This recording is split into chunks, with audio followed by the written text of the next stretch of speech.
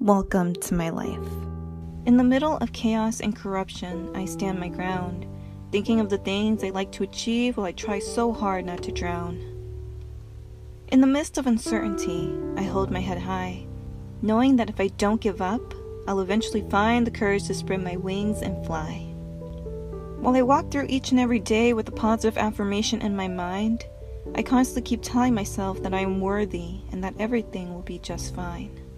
My head in the clouds and my heart beating inside remind me of the joys and the tender moments that happened after all the dark times.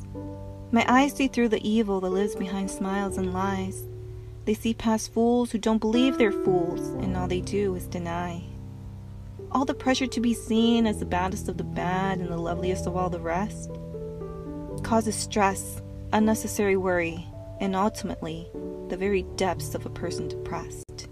In the midst of the ever-changing waves that happen beside me, I am constantly adapting, constantly reacting, and going through another back and forth on what it means to be accepted, what it means to be happy.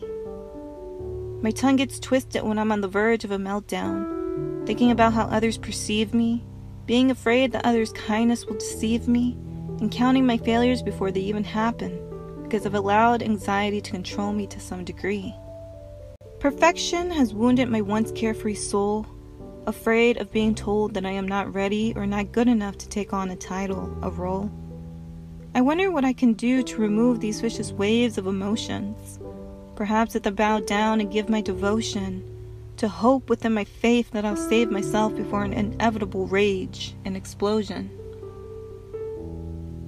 To rise like a phoenix and emerge from the grave that has taken me alive, surrounded by embers while soaring up towards the sky. I will reawaken and be born again, cleansed of the tormenting monsters that invaded my serenity, allowing a new and better chapter in my life to begin.